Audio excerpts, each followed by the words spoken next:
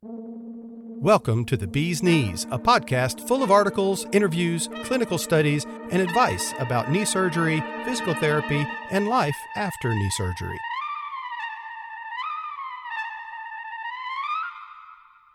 I'm really excited to be here with Phyllis Ayman. We are here to talk about senior issues. We have the right person on the air right now. I'm really happy that you're here. Phyllis and I just met, a couple weeks ago, and she's got amazing credentials. She's a speech pathologist, author, eldercare advocate. She's got this amazing podcast that I've been listening to, Phyllis, feverishly, which is a Seniors Straight Talk on the Voice America Empowerment channel. So all kinds of ways of sharing her knowledge. First, Phyllis, welcome. Thanks for being here for us. Oh, thanks so much, PJ, for having me. This is really a pleasure anytime I have the opportunity to have these kinds of conversations outside of my own podcast, I really welcome them. So thanks so much. You're welcome. You like the limelight. You like the spotlight, don't you? Not really. I mean, No? It seems that way. I think I'm coming into it a little bit. I will say it's not that I like it. I'm enjoying it.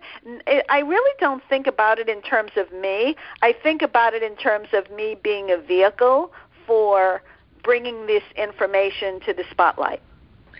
Yeah, that's what I noticed that, because I really have been listening to your podcast, obviously, and you have some amazing guests, but you really do kind of help them get their messaging out. You're kind of guiding them a little bit to make sure that their expertise is shared with the listeners, and I've been really amazed at the quality, and it's a great listen. So I'm going to try to get out of the way right now and maybe give you the floor to share your background, how you got to be an eldercare advocate, how this all sort of happened to get you to this place where you are.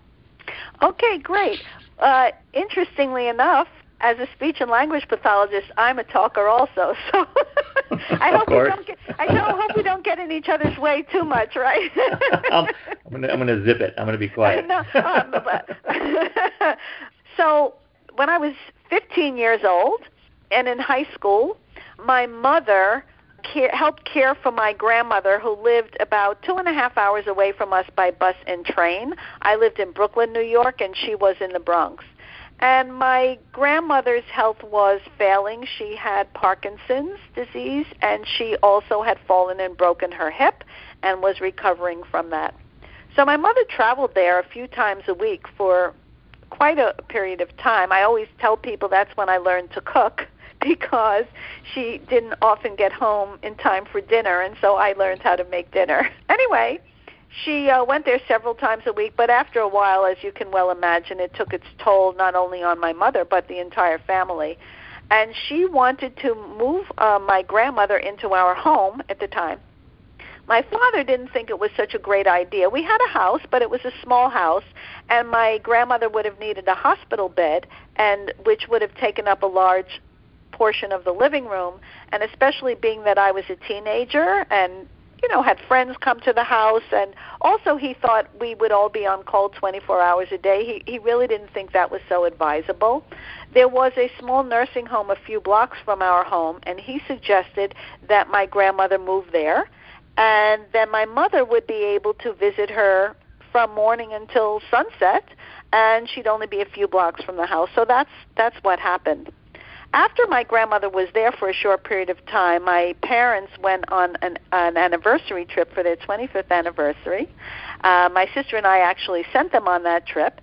And being that my mother was there all day, my sister and I assumed those responsibilities to help care for my grandmother. So I was in high school, so I went to school in the morning. I went there in the afternoons. My sister was 7 years older than I am, and she was in college, so her classes were in the afternoon. She went there in the morning. And I remember the first day I went, which I talk about in my last book, Overdue, Quality Care for Our Elder Citizens. I remember the first day I walked in there. My grandmother was a very, very proud woman.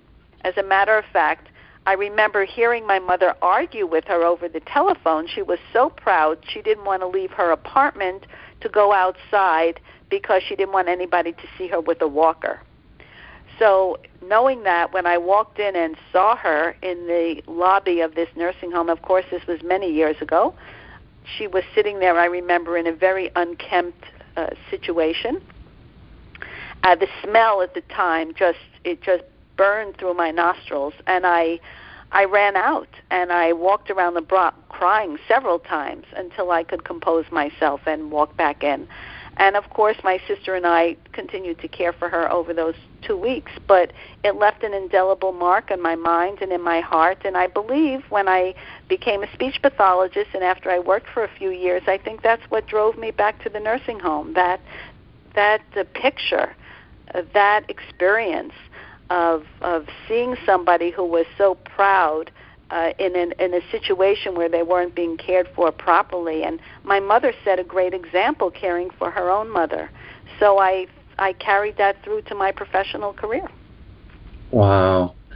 Who knew, you, your parents, your sister, your grandmother, that was going to have such an impact on your life? These are years later now, and this has become your center point, really, in a lot of ways, elder care and talking about nursing facilities and skilled nursing facilities and your expertise. Life is funny, isn't it?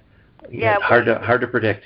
Right. We don't know what direction it's going to take. I've worked in over 45 skilled nursing facilities or nursing homes. The words are kind of interchangeable. People use them interchangeably, although they are a little different.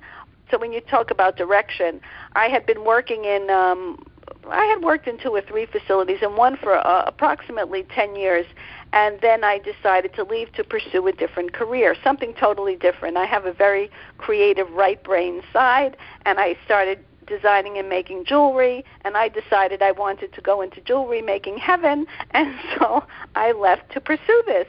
And it didn't really work out that well. I didn't have a business plan, to be honest. But I went back to working in nursing homes, and then I wound up working in several different ones. And afterwards, after working in I was up to 10 or 12, I was like, wow, this is really serving me very well, because I'm learning so much from so many different people in so many different facilities, different ownerships, different administrators, different philosophies, different ways of applying care, understanding care. So over the years, it's really served me well to get to this point and be this expert who has this vast knowledge and experience that I can share. Yeah. I look at my experience to date in the knee side of things, knee surgery recovery, and, there was this device, this protocol, it's still evolving or growing, and et cetera, with this X10 therapy program. And little did I know that through that thing, that little corner of the world, that I was going to run across a lot of senior people. I didn't quite think that through, I guess, at the beginning, who are going to, in some cases, skilled nursing facilities for 2 to 4 weeks, if they maybe do 2 knees at once. I was going to learn about their paths, that is a route, versus other, recovery paths. And then beyond just the care side of things, how amazing it was going to be to meet them, get to know them, understand their lives, look at their histories, and be a part of their life for a little short period of time while they're recovering from a knee surgery, but suddenly to appreciate these amazing people with these life experiences that suddenly you're coming in contact with frequently. I do, and of course you did too. I mean, it's this window to our history, to America, to cultures. I have not been an elder care advocate, in my history. That's not my background at all. But boy, can I appreciate you becoming an expert and then wanting to have an influence and an impact on how people are cared in these facilities. How do you optimize? What are the technologies? How can you improve this situation that the people are in, whether they want to be or in some cases or don't? It's an amazing space. And it's a space I think that a lot of people really don't think a lot about until they might have to think about going to one, sort of at the end. We're like, wait a minute, well, I should learn about this thing before I put my parents or I go myself. I mean, we'll all get there, eventually, right? Absolutely.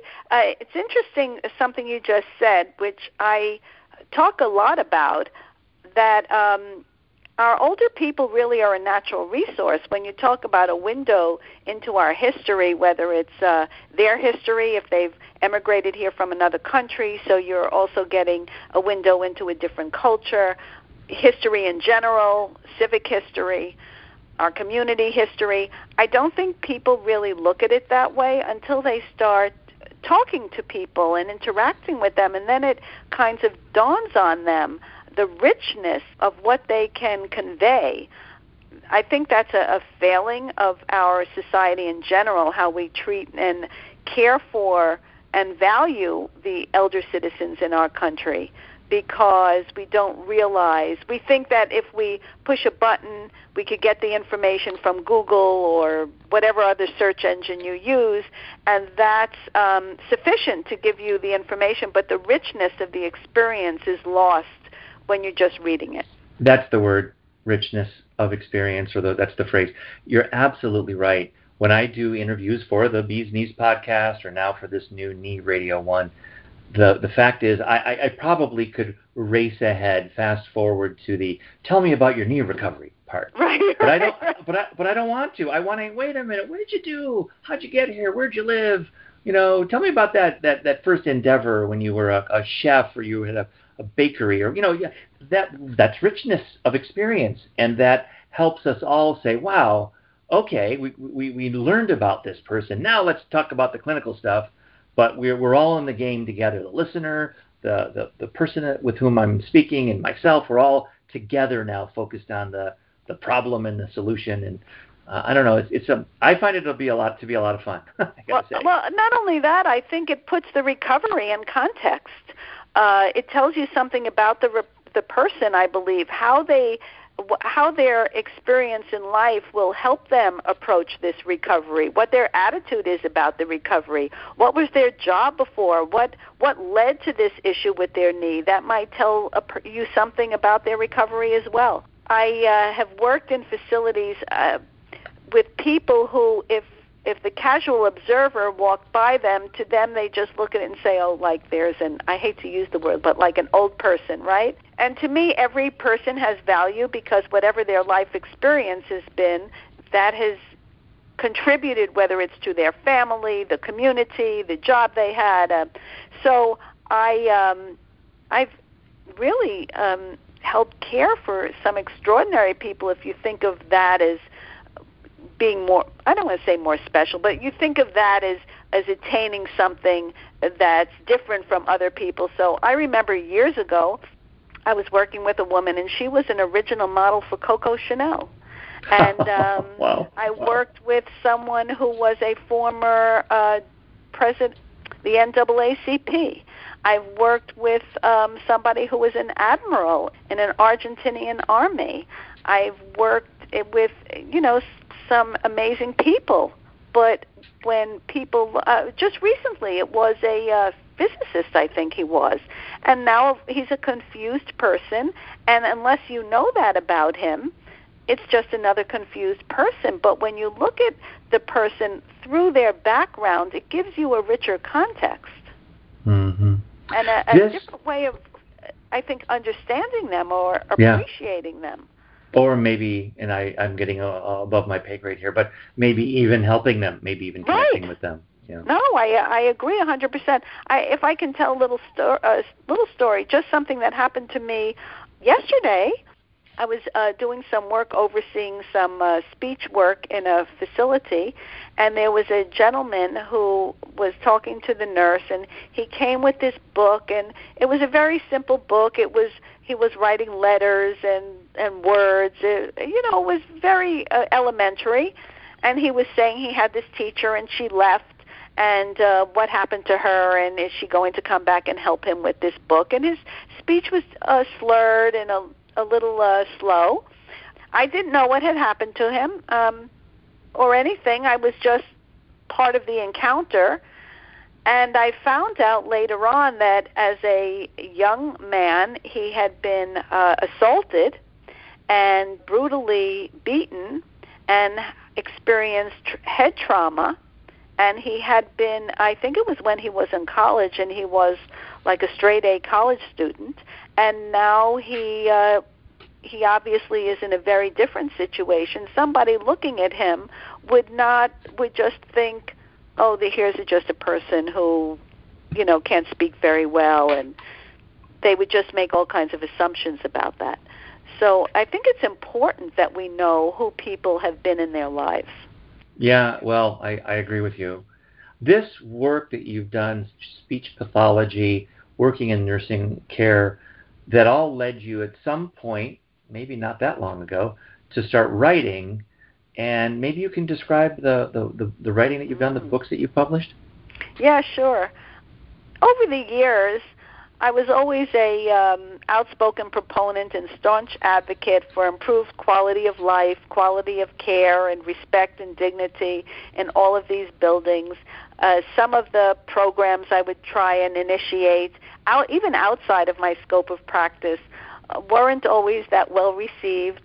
And so I became increasingly frustrated, I have to admit it. Then the industry kind of changed a little bit, too. There were more larger corporations buying facilities. They became chains of nursing homes. And I don't know, it just wasn't sitting that well with me. And one day I was working in a building. I had built a program there. I had been thinking about writing for a while, and they decided that now that I had built this program, that it would be more advantageous for them financially to get somebody far less experienced than I was. I mean, I won't even say what the administrator said to me, but it was okay. So I was heartbroken at the time, but you talk about not knowing what opportunity is going to lead to another opportunity, right? Well, you know what they say, when one door closes. And so it was at that moment that I decided, wow, maybe this is the time for me to start writing. And I wrote my first book. It's called From Nursing Homes to Rehabilitation Centers, What Every Person Needs to Know. And I really kind of got a little in the weeds and academic about the intricacies of the system and billing and all of that kind of thing. I was trying to let people kind of give them a window into why it happens, what happens, how it happens. It did get a little academic, though, I have to admit it. So then after a while, I decided to write a second book that was a little more reader-friendly, I'll say. And that book is Overdue, Quality Care for Our Elder Citizens. And both books have a lot of stories in them, what I've encountered, my own stories with residents or in facilities, my colleagues, that kind of highlight what some of the pitfalls are in nursing homes, and giving people a window into that and giving them real information so they can more effectively advocate for their own loved ones' quality of care. I was channeling the Sound of Music with Maria saying, when God closes a door, he opens a window. right. and there you are. Your window was... That's true. I forgot about that. That's funny. That's true in a way, right? Yeah. Oh, gosh, yeah. Sure. I think you could probably ascribe so many things in our world to that. This path was shut down, and so you went left or right, and suddenly marvelous things happen. So 2 books, and I believe you've told me, right? You've got another book in the works, or you're close to that, aren't you? Oh, I finished it, and I'm hoping that it's going to be released by the end of September or early October. The title of it, I think, is going to be Dignity and Respect. I'm not sure about the tagline that goes underneath that title as yet, but it's about what the title says. It's about dignity and respect, how we are caring for the older people in our communities and in our lives, and the care we give them, the treatment that they have available to them. It's a form of elder justice. It's a human rights issue as much as any other human rights issue that we have, because people's attitudes, even older people, they internalize some of this when they are on the receiving end of it, and it really does. There are many studies that says how this affects a person's self-esteem, their life satisfaction, their confidence, and even affects their health and well-being. So I think it's important that we start to really shine a spotlight on that and see if we can make some changes in how we think about older people, and that will hopefully affect our attitudes towards them. Your story is sort of a perfect circle in my head, because this brings us right back to your grandmother and the 25th wedding anniversary for your parents, and you and your sister looking after her during those 2 weeks, because dignity and respect was something that you were obviously concerned about when you walked around the block upset, and now you're writing books about this, and it began when you were 15. to my eyes, at least, it looks like. Wow, I never thought of it that way. That's a great insight. I love that, actually. Yeah. There you are. Yeah. Well, putting those concerns, right, you're putting those concerns now into things that people, administrators, those that have parents or will eventually be in a facility themselves, for them to ponder and consider and as they choose their care. That brings me to, let's reference this right now. There you have a podcast, and you have that same podcast is on the radio, and I think we should mention that, although I think that listeners to the NE Radio 1 broadcast are going to get a chance to listen to it themselves, because we'll have some of those episodes on our air. But it's called Seniors Straight Talk. How does this fit in? Was it the book propelling you toward the podcast, or how did that kind of evolve, would you say? I had been in contact with a gal about, I guess it's a little over a year ago, in the Midwest, and we had connected through someone else, and we're definitely on the same wavelength. We had many, many, many conversations. One day I said to her, I think we should do a podcast. We should really be talking about this, because my idea is to really create a national conversation, or inspire a national conversation, really on a national level, not just a TV commercial about Alzheimer's or, a place for mom or home instead, but really a conversation about this. And so she kind of dropped out after a while, but I continued to pursue it. I contacted Voice America because I knew somebody who had a radio show on Voice America, and I pitched my idea. They got back to me. They loved it. As it turns out, the executive producer of my show also has a mother who's older, who's living with her at the time. Is now living with her. I don't know if she was living with her at the time. She also had a brother who had some serious issues. So it seemed like the perfect fit. And the original title of the show was Voices for Eldercare Advocacy. But then, earlier this year, we realized that we had so many more downloads as opposed to live listeners, because that's the direction things are going, right? The podcast, the downloads. I said, gee, I do have a co-host, but I kind of have spearheaded this project. So I said, you know what, let's transition it solely to a podcast platform, and let's rebrand it with a different name that's more, I think, more exciting, or more has a little more zip to it. I came up with this name, and here we are. And as you mentioned at the beginning, I've had some wonderful guests on the show, real thought leaders in the field, and look forward to having many more. And that's making it even that much more exciting. It's fun to listen to and warm, but it's serious. I mean, you're really tackling big issues, and for a meaningful conversation, I mean, I'm not aware of anything better than what you're doing now from what I've heard so far. It's the real deal. I guess I was impressed with that, because you're getting experts in their fields, and they're getting to the nitty-gritty pretty fast, and you're really having that dialogue that you talk about. It's great. I'm looking forward to listening to more. I've only heard 3 or 4 of them. I've sort of been browsing, but it's good stuff. Thanks an awful lot. Yeah. And one of the reasons that I really want to have these thought leaders on the show is for listeners to hear them. And hear me have a conversation with them, because this is my space. I know, I relate to what they're talking about. I know those topics. I've lived them. So I think that's comes through in these conversations, that we're really getting to the nitty-gritty. I'm not just asking questions. I know it intimately well, and I'm hoping that that's what's coming across in the interviews. Yeah, no, it is, and it's again, I think you've just found your path as it moves forward is finding another place for you to express your expertise, and I think it's a good listen. So I'm excited that it's going to be on our Knee Radio one, and I also I'm excited to listen to the new ones that you come up with. All right, so let's get to sort of the topic that I had in mind when we first met, and that is that in the world, because this is all about knees, the broadcast, that things that I do, and usually total knee replacement. And I think we should maybe think about that one because that's an elective surgery that you can plan for. You know well in advance you're going to do it.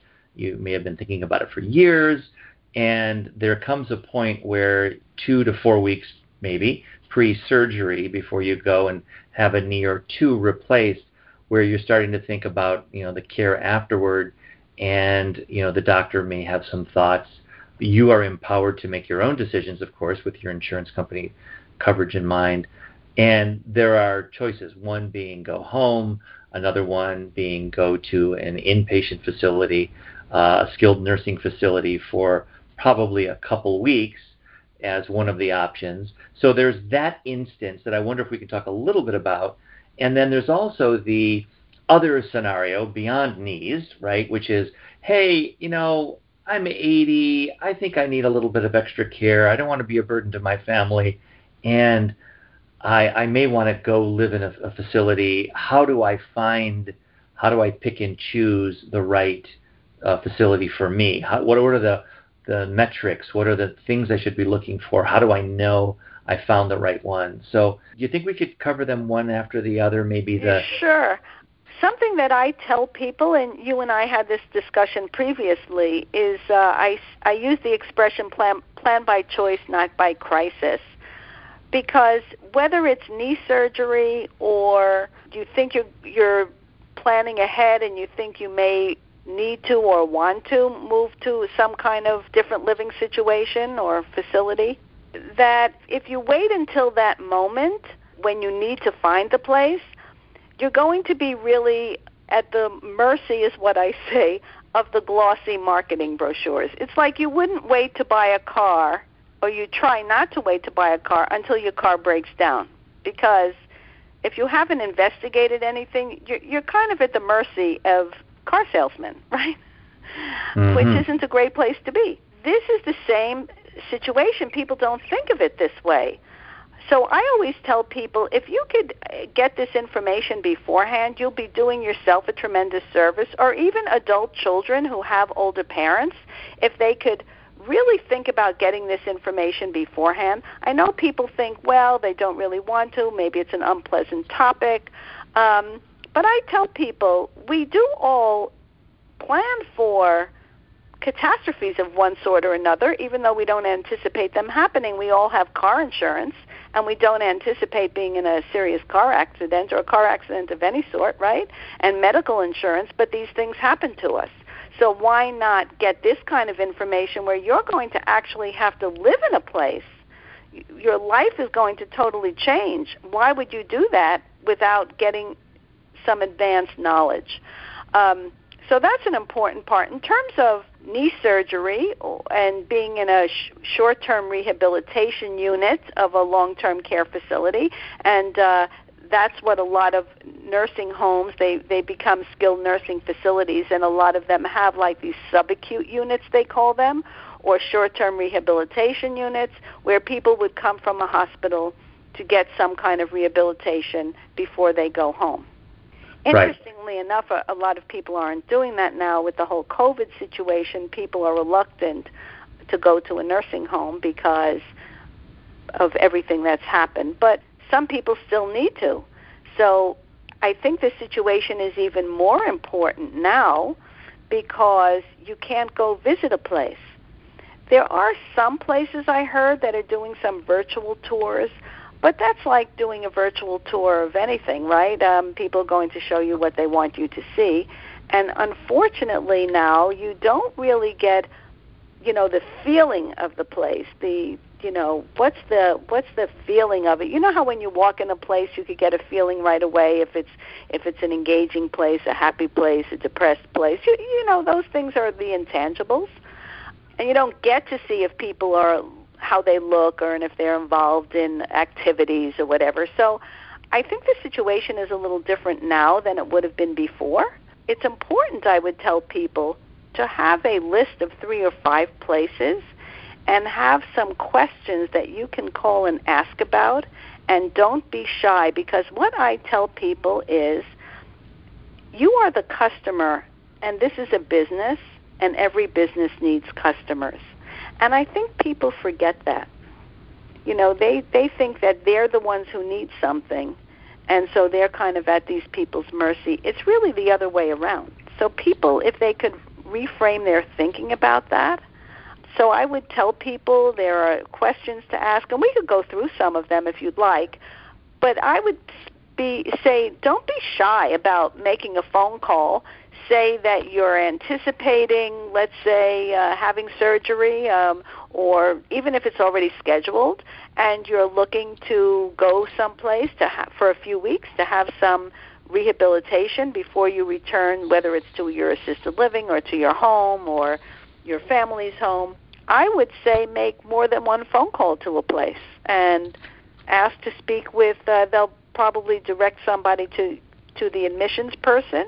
I would call and ask to speak with the administrator or the director of nurses and say that you have some very pointed questions that you'd like to ask them before you make a decision about where you'd like to go. A lot of facilities now have a lot of empty beds because people are not going to nursing homes, and also people are not opting for their elective surgeries as much as they were before. Obviously, if it's an emergency situation, they're going to have surgery. Let's say someone falls and breaks their hip. But so you're really in the driver's seat. I tell people they're in the driver's seat. Yeah, I think that, you mentioned earlier that, some people would be more reluctant to go at this point, which, okay, yeah, there's a hopefully temporary situation where people have another reason not to want to go. But, if you're elderly and you don't have much care on hand and you're going to have a single knee replaced, there are other comorbidities going on with weight or other conditions, you're going to go to one. I mean, you're not going to have many choices. If you're doing 2 knees at once, and maybe you're relatively healthy, but you just can't put your spouse, your partner, family on point for 2 to 3 weeks, 4 weeks while you're recovering from double knee replacement surgery, you may say, I'm going to go to a facility because I just can't do that to everybody. And, so you can't avoid those situations. I mean, those are front and center. It may be that not going is better for certain people, and that's another path that they can take. Or, frankly, I mean, they're expensive. And insurance, doesn't really want to pay for everyone to go to a skilled nursing facility for 2 weeks because it's a big bill that they have to pay. So, there are those concerns. And I think that, the questions are, I'd love to hear some of your thoughts on questions, by the way. But I would say that this needs to be worked out, because oftentimes people are scheduling their surgeries about 4 or 6 weeks out, maybe 6. But it's not that far in advance. So part of those first conversations with the physician's assistant or the physician himself or herself is, okay, thanks, doc. You do a good job. You're going to do a great job in the surgery theater. But let's talk about all the other stuff, because I got to get hustling on what am I going to do after surgery. That should be figured out very quickly, the plan of action. So if you're shopping for a skilled nursing facility, you can get going, What are the questions maybe that you have in mind, a few of them at least? And then the other thing is, beyond the questions, do you have a body? Is there an evaluation, a score, a public forum somewhere that provides input on different facilities? Is there some sort of body? Yeah, there are. Well, I'll tell you what they are, and then I'll tell you my impressions of them. The Nursing Home Compare is a CMS, Centers for Medicare and Medicaid Services website, which ranks facilities based on stars. And I think they've started it already, where they finally started to separate short-term rehabilitation and long-term care parts of a facility in terms of their star ratings. U.S. News and World Report. I don't know how often it's updated, but the last time I looked, it was fairly comprehensive. And then Consumer Voice for Quality Long-Term Care also has an area where you could see facilities and their star ratings around the country. I have my views about that because I know how some of these facilities attain their star ratings, so they're not 100% accurate. That's all I'll have to say on that matter. Speaking from an insider who used to work in those facilities. Right, that's all I'm going to say.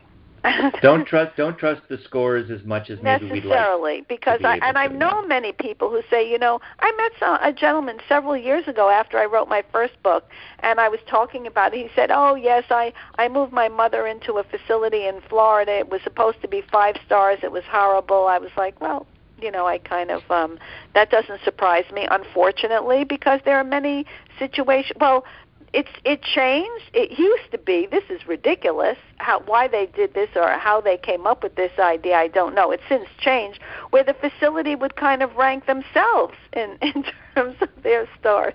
I mean, I would say I'm great too. I mean, somebody else who knows me may say, I don't think so. Right. It's like anything else. So there are places that people can look for that information. Also, every facility has a Department of Health survey. It's an annual survey. Some of them are every 15 months. And you could look up and see what deficiencies that facility had and how impactful those deficiencies were. They're ranked by severity. However, once again, like that facility where the first outbreak of the virus was in Washington State, Kirkland, they had very high ratings. So you can't always go by the ratings, and that's unfortunate, especially now when you can't even get in to see a place. It's even more precarious of a situation. But interesting what you said and how we talked about it. I had been seeing somebody several years ago. I'm divorced, and I was seeing somebody several years ago, and he had hip replacement surgery, hip resurfacing surgery. He didn't look into this at all, and when the doctor came to visit him after a few days and said he should go home, I was like, oh, he can't go home. I can't take care of him. Not yet, not now. He needs to go to a short-term rehabilitation setting for at least a couple of weeks. And the doctor made some ridiculous offhand comment, which it isn't even worth repeating. But he did go to a place for a couple of weeks, which made taking care of him much more manageable at home. And he was in his 50s at the time. So think of that, a person who's that much older, how much more difficult it would be if they don't have those few weeks under their belt. Yeah, it's a little bit of navigation, right? You have to go through to check off insurance company. What they might have a list, right? Either you've got those restrictions a little bit, right? Right. What insurance do they take? Right. If somebody has Medicare, they're covered for 100 days, 80% after a certain period of time. But suppose they have to stay longer. Sometimes they do have to stay longer. What insurance do you take? Or maybe they have they have supplemental insurance. Not all facilities take all insurance plans. So those are important questions to ask up front. Always ask, what insurance do they take? I would hope that a good orthopedic practice would be ready for this conversation. I think some of them are, some of them aren't. They have their preferences. There is the almighty dollar, and there are bundled payments and circumstances that can affect, their advice. So, I think you'll agree with this, Phyllis, that you have to really take this on yourself. And even if you're getting advice from a practice and friends and, you're doing your homework, it's really going to be, in the end, you're empowered to make this decision yourself as long as there's availability and that kind of thing. And, you have to, like you say, maybe be a sticky wheel. And you need to, put your foot down and be the customer and, right. Make that decision that you have decided is the right one for you in the end. What I say to people is we actually do this almost every day of our lives. we're actually all advocating every day of our lives. We don't realize it, or maybe not every day, but very often in our daily lives, whether you call your phone provider, your television provider, your wireless provider, your insurance company, you're complaining about a bill, or you're calling about one of your devices and calling technological support, and you don't think you're getting the support that you should or want, and you start to pursue it in a more vigorous way. That's a form of advocacy. So people should not be reluctant to pursue that kind of advocacy when it comes to their health and well-being or their loved ones' health and well-being. I think people get intimidated by the process, by doctors, by the fact that it's something medical, but it really comes down to the same thing. It's about your own health and well-being and making sure that you get the best that you need and that you feel comfortable with. So like you say, there's an expression, the squeaky wheel gets the oil, and I could tell you that in healthcare that applies just as well. I said sticky wheel, and you're right. It's the squeaky wheel. Darn it. Heck. Well, all right. Thank you. The squeaky wheel.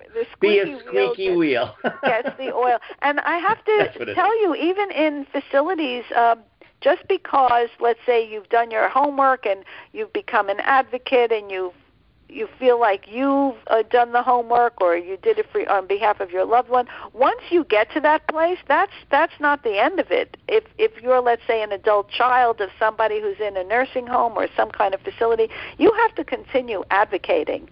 And I can tell you from the inside, when people know that there's a family member looking or calling or asking or visiting, well, now they can't visit, but nevertheless, they're more attentive. It's just a reality. I'm not letting you go on this, though. Let me go back to one of our questions, right? And I've got a follow-up. Are there any, 5 questions, any, telegraph, you got to ask these questions that people could be asking when they're looking at these facilities? Gee, that's a great... Putting you on the spot. Yeah, you are. What are the top 5 questions that you would ask? I would ask, what their staffing is like, how many beds on a unit, and how many nurses they have to take care of those people. How many registered nurses, how many licensed practical nurses, or in some states I think they're called licensed vocational nurses, and how many certified nurse aides, because certified nurse aides do the bulk of the work. They spend 90% of the time with the resident in helping them, whether it's transferring, toileting, bathing, dressing. So that's a very, very important question. What is the staffing like? What's the staffing ratio? What's the how long have the people been there? What's the longevity of the staff that's been working there? That's I think tells a lot. How long has the director been there? How long has the charge nurse been there? What's the average length of employment of certified nurse aides? Those would be, one Great. of the top questions I would ask. Yeah. Are there rooms with 2 beds or 3 beds or 4 beds? How do they determine compatibility for the people in the room? Do they have, let's say you're a person who's in your 60s or 70s, are you going to be with a person who's in their 90s? Do they have different kinds of living situations for people who have memory impairment as opposed to people who don't? That would be something that's an important question that I would think you'd want to ask. How often is a medical director visit the building? Or, how soon after you're admitted will you be seen by a physician? Now facilities have something called an I-SNP, some buildings, which is it's kind of like their own insurance that the facility has. So they have the responsibility for overseeing the residents' care. If the facility has an I-SNP, then they would have a nurse practitioner in attendance, 5 days a week for the most part. So that would be an important question also. What kind of medical care are you going to get, and how frequent is that care? If you're going for knee replacement or any kind of short-term rehabilitation, well, how often am I going to get therapy? How often do they have a physical therapist as opposed to a physical therapy assistant in the building? A physical therapy assistant cannot provide care without a physical therapist present. But if you need occupational therapy, an occupational therapy assistant, I believe, can provide care even if the occupational therapist, the senior therapist, isn't in the building. If you need speech therapy services, how often is a speech therapist in the building? So, I mean, the amount of therapy, especially if it's a knee or if it's a person who's had a stroke or a heart attack or is debilitated in any way, what's the frequency of service that they're going to get? Are they going to get it 5 days a week, 6 days a week?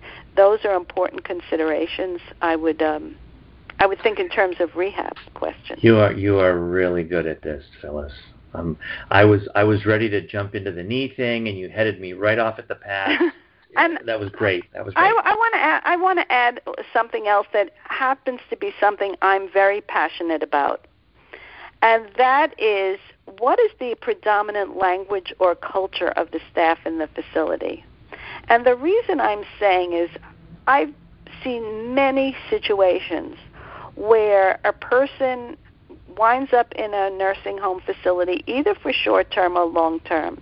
They don't speak the predominant language of the people that are working in the building.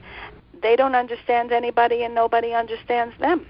And can you imagine yourself? I can't think of myself if I, let's say, wound up in, I don't know, Uzbekistan or someplace in China, and I was in pain or wanted to communicate something to someone, and people are asking me questions. I don't understand them. They don't understand me. I just can't really, for the life of me, wrap my head around how we're allowing that to happen.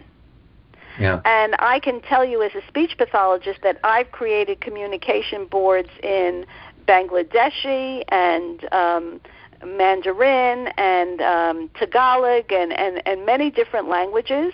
And I think it's an important question to ask. I just had an experience a few weeks ago where this daughter was telling me that her mother is telling her she's in pain, but her mother spoke, it was an Eastern European language, if I remember correctly.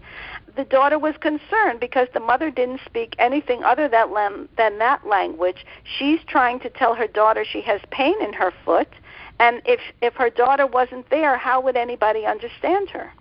So this is something that's very important to me, especially being a speech pathologist and very vested in communication, that this is an important question for people to ask, and I don't think they do.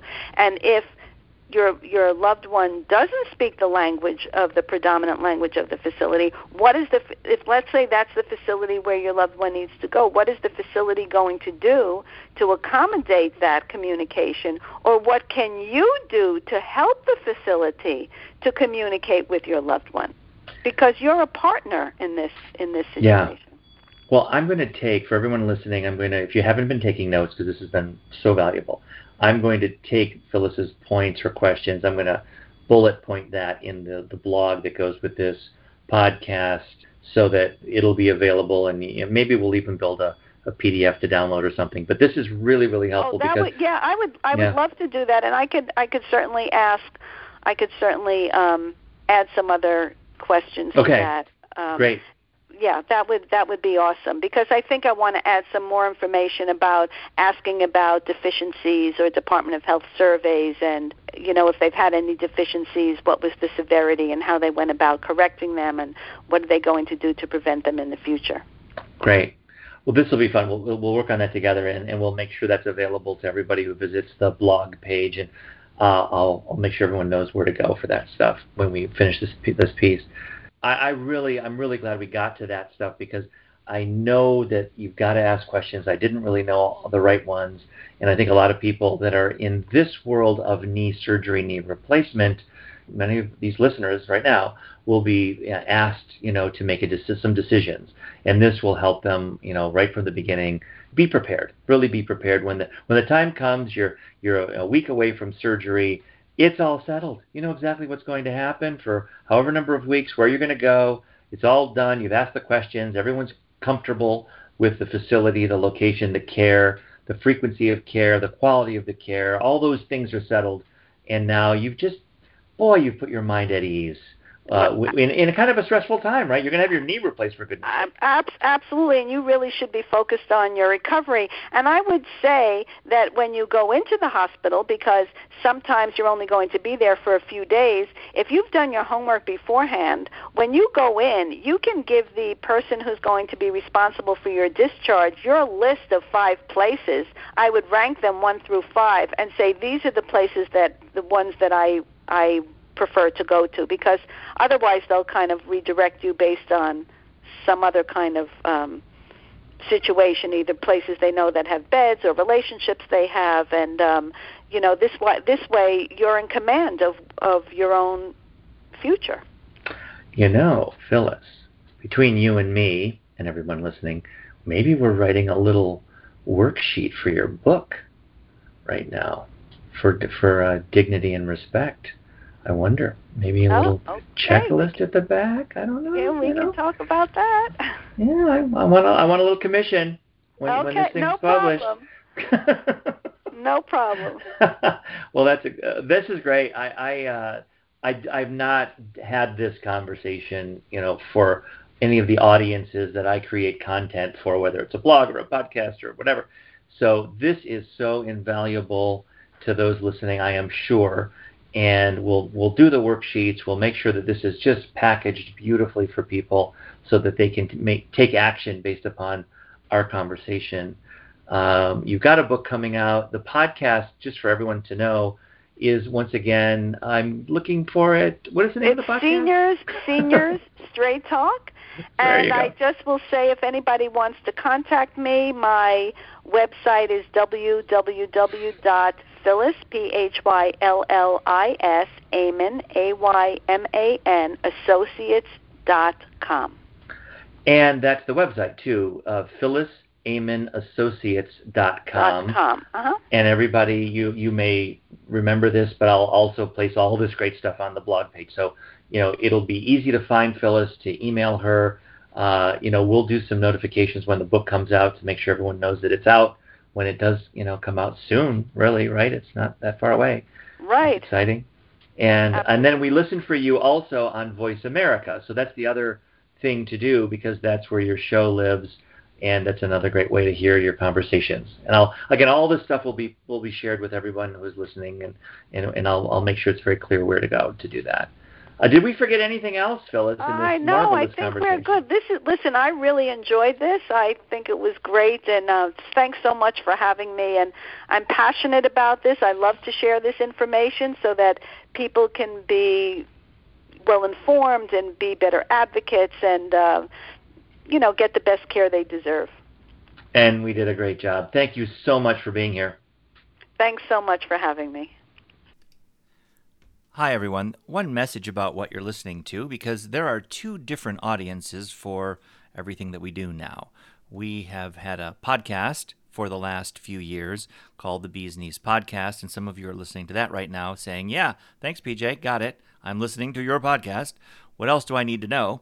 But I'll tell you, what else you need to know is that there's another way to consume these wonderful interviews and content that we create, and that is Knee Radio 1, a 24/7, 7-day-a-week, on all the time Knee broadcast. It's a radio station on the internet radio they call it, and we have a collection of interviews bundled into different shows that run all the time on Knee Radio 1. You can find that broadcast simply by going to knee-radio-1.com. knee-radio-1.com. And right on that homepage of that website, you can read all about it, and you can also push play and listen to the broadcast. And it's going on all the time with different programming. We're updating that programming. We're really excited about it. And in fact, we're soon going to launch and introduce a morning show, 7 to 9 a.m., hosted by Mary Elliott. She's busy creating that show right now in the middle of summer 2020, and that'll be out pretty soon, and we're excited about having that in the world as well. So just an explanation, Knee Radio 1, the Bee's Knees podcast. Much of the content is the same. We're packaging it for you on the radio station, or you can go to the Bee's Knees podcast on any podcast service that you can imagine. We're there, and you can just look up specific episodes and topics on Apple Podcasts or in Google or on Spotify, et cetera, and you can find individual interviews there. Hopefully that'll help you get what you want out of this knee-focused content that we create. So that's it. This is PJ. I hope you enjoy listening however you're consuming this content. The Bee's Knees podcast comes to you from our studio in Lower Manhattan, New York City. We're here week in and week out shedding light on all aspects of knee surgery and recovery. To reach us, send an email to thebeeskneespodcast@gmail.com.